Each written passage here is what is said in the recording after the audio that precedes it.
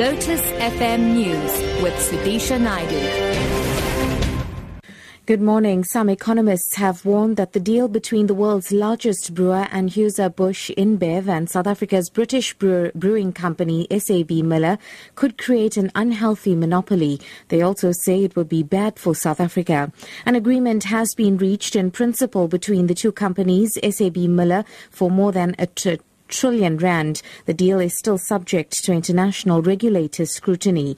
In a media briefing last week, AB InBev CEO Carlos Bristow assured South Africans not to expect major changes following the possible takeover. SAB has been there and its presence dates back from the 19th century.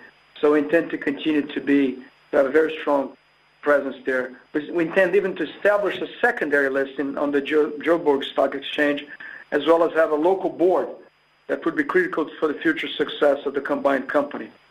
We also intend Johannesburg to continue to be the regional headquarters for the combined group on the African continent. And in addition, we admire the broad-based black economic empowerment scheme that SABMiller has put in place, and we intend to continue this initiative. The National Union of Mineworkers has described the coal producers' latest offer as a huge one. It says a number of its branches are currently meeting to discuss whether to accept or reject the revised offer. Union members downed tools 2 weeks ago to demand improved salaries. The union leaders and coal producers met yesterday. NUM Highveld Deputy Chairperson Nelson Rachichi has declined to reveal the latest offer. There is a revised offer. Yes, there is a number of issues the employers have reviewed their previous offers. So that is why I'm saying I won't be able to divulge yesterday's movement, because if I can do that, really I'll be operating outside the organizational principles. But with no doubt, I can rest assure you that there is a huge movement. International investigators have concluded that the doomed Malaysian Airlines flight MH17 was shot down by a Russian-made BUK missile fired from rebel-held eastern Ukraine. The final report was due to be officially unveiled later today. However, quoting 3 sources close to the investigation, a Dutch newspaper say the 15-month Dutch-led inquiry had found that the plane was hit by a BUK surface-to-air missile in July 2014 en route from Amsterdam to Kuala Lumpur.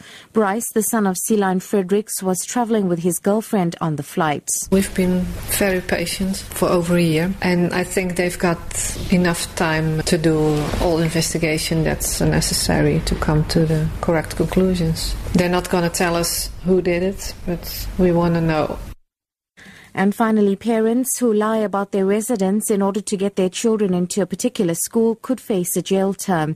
This is according to the Basic Education Department's proposed bill. The department's spokesperson Elijah Mshlanga says the bill will be released for Gazette in about a week's time. He says the bill seeks to rectify the situation of parents presenting fake documents to schools in order to register their children. They use other people's addresses to identify themselves as residents of that area where the school is located. We cannot be the ones to be seen to be supporting that. We cannot say it's fine for parents to falsify documents to secure space for their children in particular schools. That cannot be right, and as government we need to take a position and say no more. Top story, some economists have warned that the deal between the world's largest brewer, Anheuser-Bush InBev, and South Africa's British brewing company, SABMiller, could create an unhealthy monopoly.